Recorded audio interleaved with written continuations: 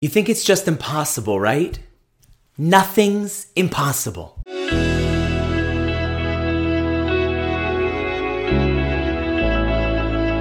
Hey everyone, and welcome back to another episode of Inspiring Hope. This is your weekly boost of uplifting Jewish inspiration. I'm Rabbi Tzvi Sittner, and on behalf of the Village Shul and Aish.com, I want to thank you all for listening.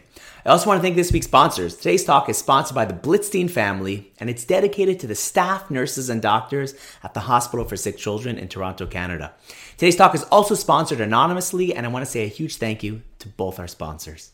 So, a man came to my shul this week to say Birchas HaGomel. Now that's the blessing that we say when someone's saved from a life and death situation. And when I met him, he said to me, I don't remember what happened. I only know what my family told me.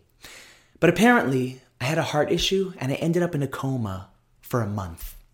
And one night, the doctors actually called my family. And the doctors said for them to come to the hospital to say their goodbyes because I wasn't going to live through the night. Long story short, I survived, and I'm here today to say a thank you prayer. I thought to myself, hold on a second. 2 months ago, they called your family to say their goodbyes to you. They said you weren't going to make it through the night, and now you're actually standing here upright, right in front of me, totally healthy. I thought to myself, that's a miracle. The Almighty could do anything. Miracles do happen. Unbelievable. You know, sometimes we think that things are so bad that it would literally take a miracle for things to change. We think to ourselves, the prognosis is terrible. I'll never get better. I've been fired so many times in the past. Who would hire me? Every date turns me down. I'll be single forever. We think things are so bad, it will never change unless I have a miracle. And even though we believe that miracles can happen, we think, who am I?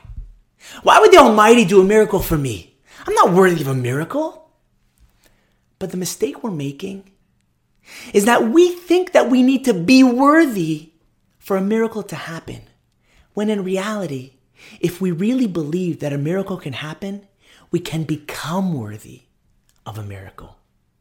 In fact, the sages teach us, Hakol b'kivui. Anything's possible through the power of hope and belief. Meaning, even if you find yourself in a situation where you're about to give up, and instead you choose to truly and honestly believe in your heart of hearts that Hashem can change things, and you sincerely ask Him to change them, the powerful impact of having faith in that darkest moment brings you a tremendous merit that can make anything happen. I know it's not easy. I know it's so tough to stay strong and have faith when things are so challenging and when things are so painful. But that moment of emunah, that test of faith, could be a powerful turning point in your life.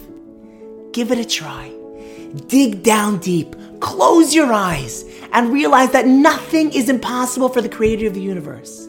If He can create this entire world, then He can create change within it. And if He wants this to happen, then it can.